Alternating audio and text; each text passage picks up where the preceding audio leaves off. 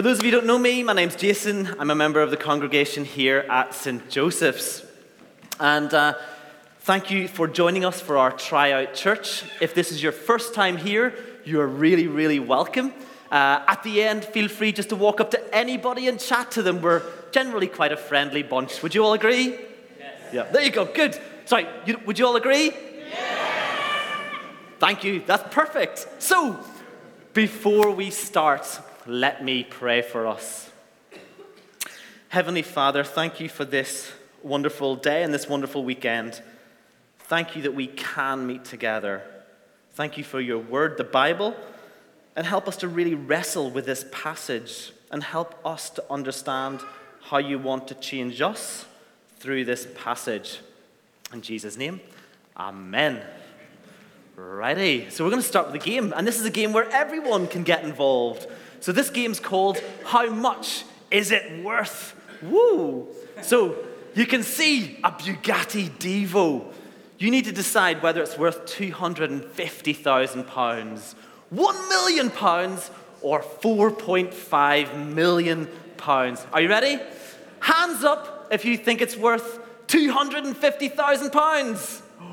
A few hands. Ooh. Hands up if you think it's worth £1 million. Oh, a few more.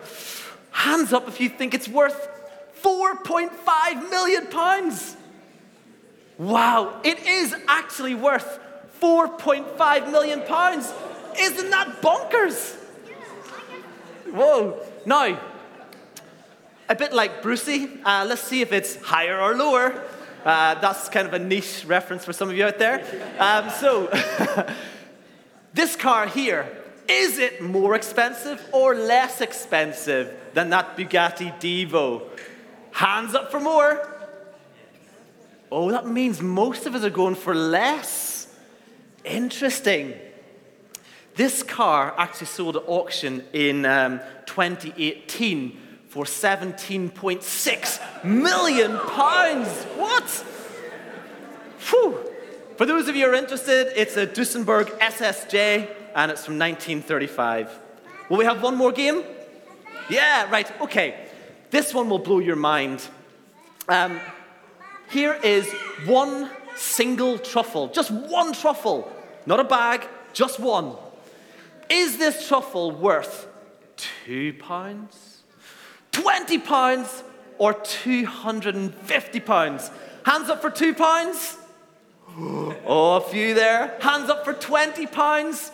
Are you thinking, is he playing games with me right now? Hands up for £250. Right, that's a lot. It is actually worth £250 for one truffle. Okay, here's where we're going to work out about this last item. Is this more expensive, higher, or less expensive, lower? You might be wondering what on earth it is. It's some whale's vomit. Is it more? Hands up for more. Oh, there's quite a few hands going up there. Interesting. It was actually worth, it sold in Anglesey in 2015 for £11,000. What? A piece of whale's vomit. And an interesting fact here.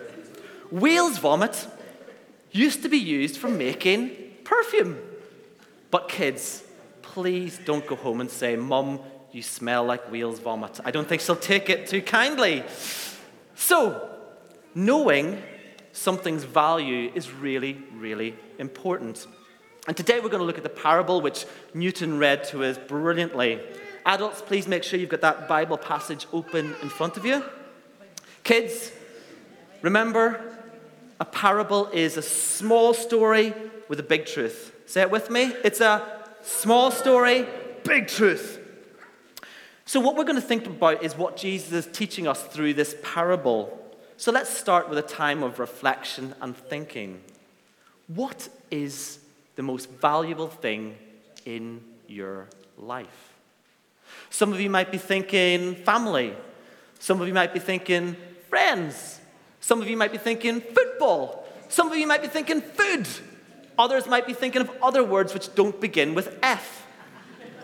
So, what I want you to think about is the next question.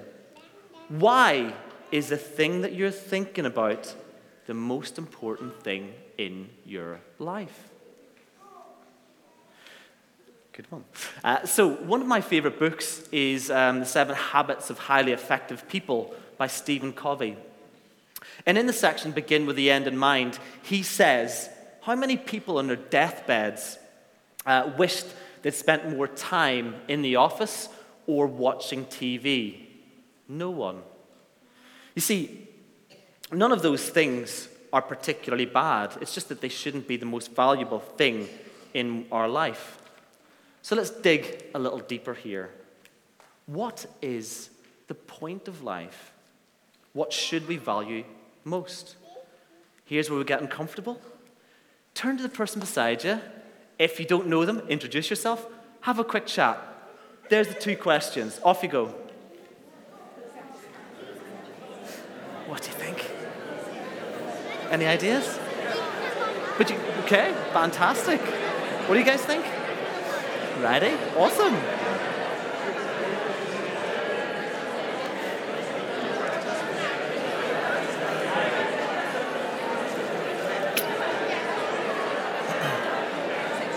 Okay, 5, 4, 3, 2, and 1. Oh, thank you, Erin. Thank you, Molly. And thanks, Tills. Well done. My goodness, it works in the classroom and it works in here. Fantastic. So, the good news is, I'm not here to tell you what I think. I'm here to help us unpack what the Bible says. So let's look at that parable again. The kingdom of heaven is like treasure hidden in a field, which a man found and covered up. Then, in his joy, he goes and sells all that he has and buys that field. Again, the kingdom of heaven is like a merchant in search of fine pearls, who on finding one pearl of great value, went and sold all that he had. A little bit of context here. Jesus told stories that the people would be familiar with. So the people would have known about farmers and they would have known about merchants, who were people who just bought and sold things. So I need 2 volunteers. Yes, young lady. Who else? Okay, Jesse, up you come as well. Thank you. Fantastic. Well done. So here you go. Jesse, you're going to be my farmer here for now. Is that okay? So you've got your cool farmer's hat. You've got a spade and bucket because you're going to be doing a bit of work in the fields in a second. Okay, you're going to be my merchant. I'm going to come to you in a second. Is that okay? Lovely. So, here we have someone working in a field. And they are working along in the field over here. And they unearth, what have they found? What's in here? Come on, find it. Is it there? My goodness, it's treasure. Look at all this. But you can't take this because that would be stealing.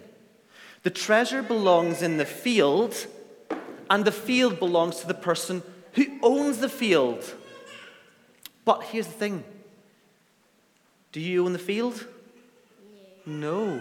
But if you owned the field, you would own what's in the field, which means you would own the treasure.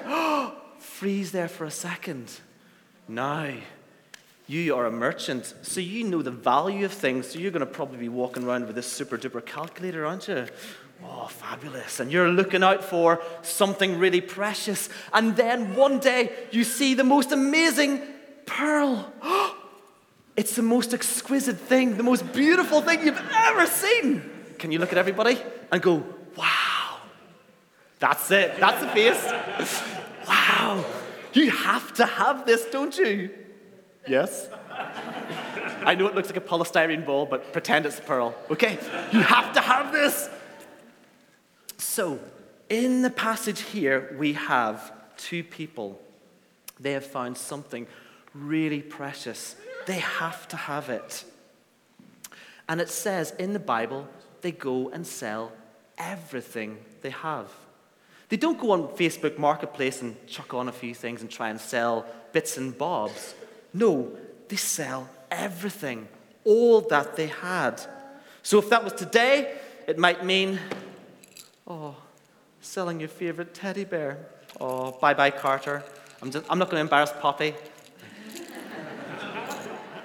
Or it might be getting rid of your favorite trainers, selling them, selling your car, selling your house, selling everything. You see, for these two people, the treasure and the pearl were so valuable, so precious, they had to have them. And that was worth giving up everything for. Here's my question to each of you. Is there anything in life worth giving up everything for? Is there anything in life that has made you feel that way, that you would be willing to give up everything for? Well, Jesus says there is, or there should be.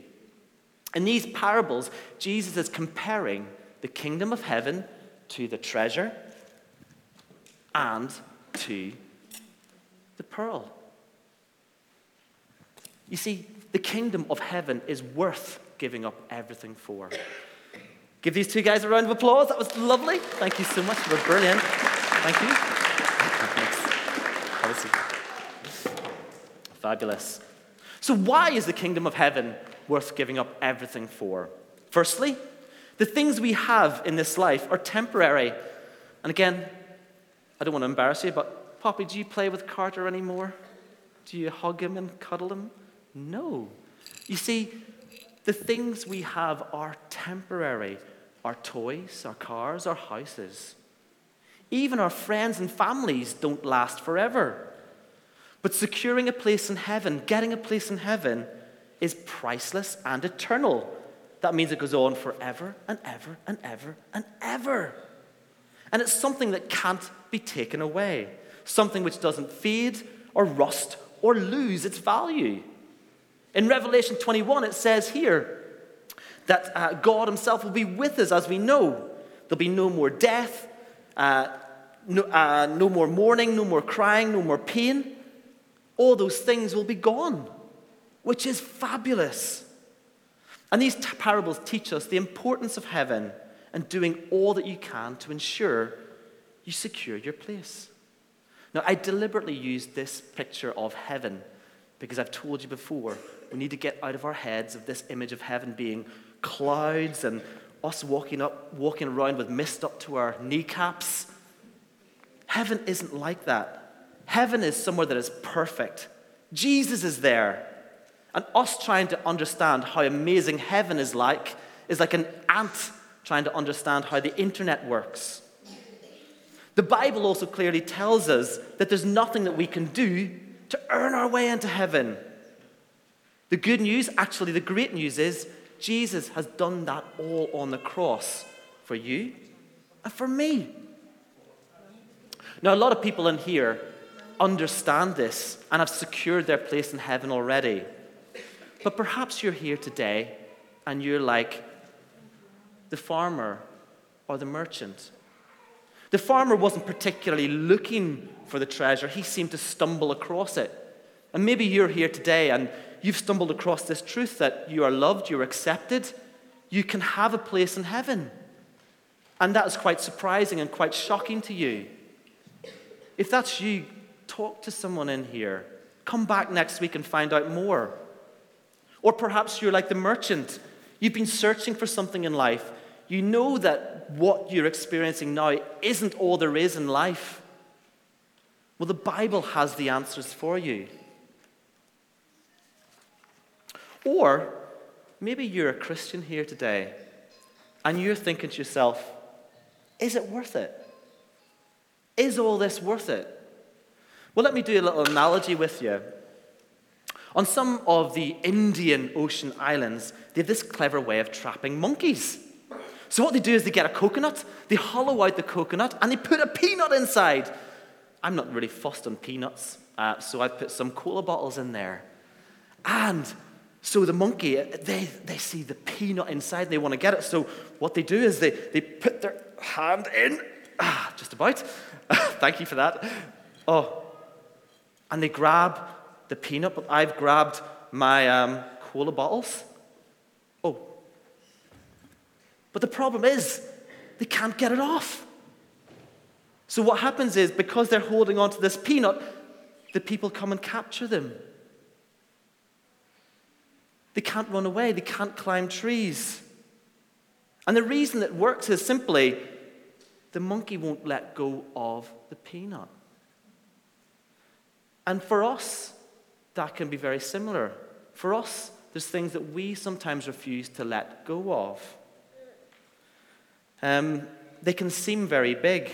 They can seem so worth holding on to.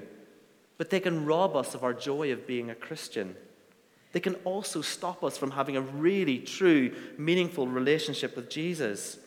All because of one lousy peanut or whatever it is that we're holding on to. No matter how tempting it is, don't let those things rob you of true faith and a true relationship with Jesus. Make sure you let go of them. There you go. So let me finish with this.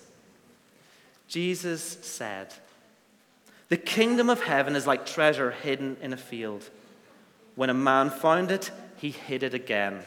And then in his joy, went and sold all that he had and bought that field." Before we finish our service with a song, let me pray for us. Heavenly Father, thank you for these parables which teach us the true value of following Jesus. Help each of us to think deeply about this and consider how precious it is to have Jesus as Lord and King of our lives. In Jesus' name, amen.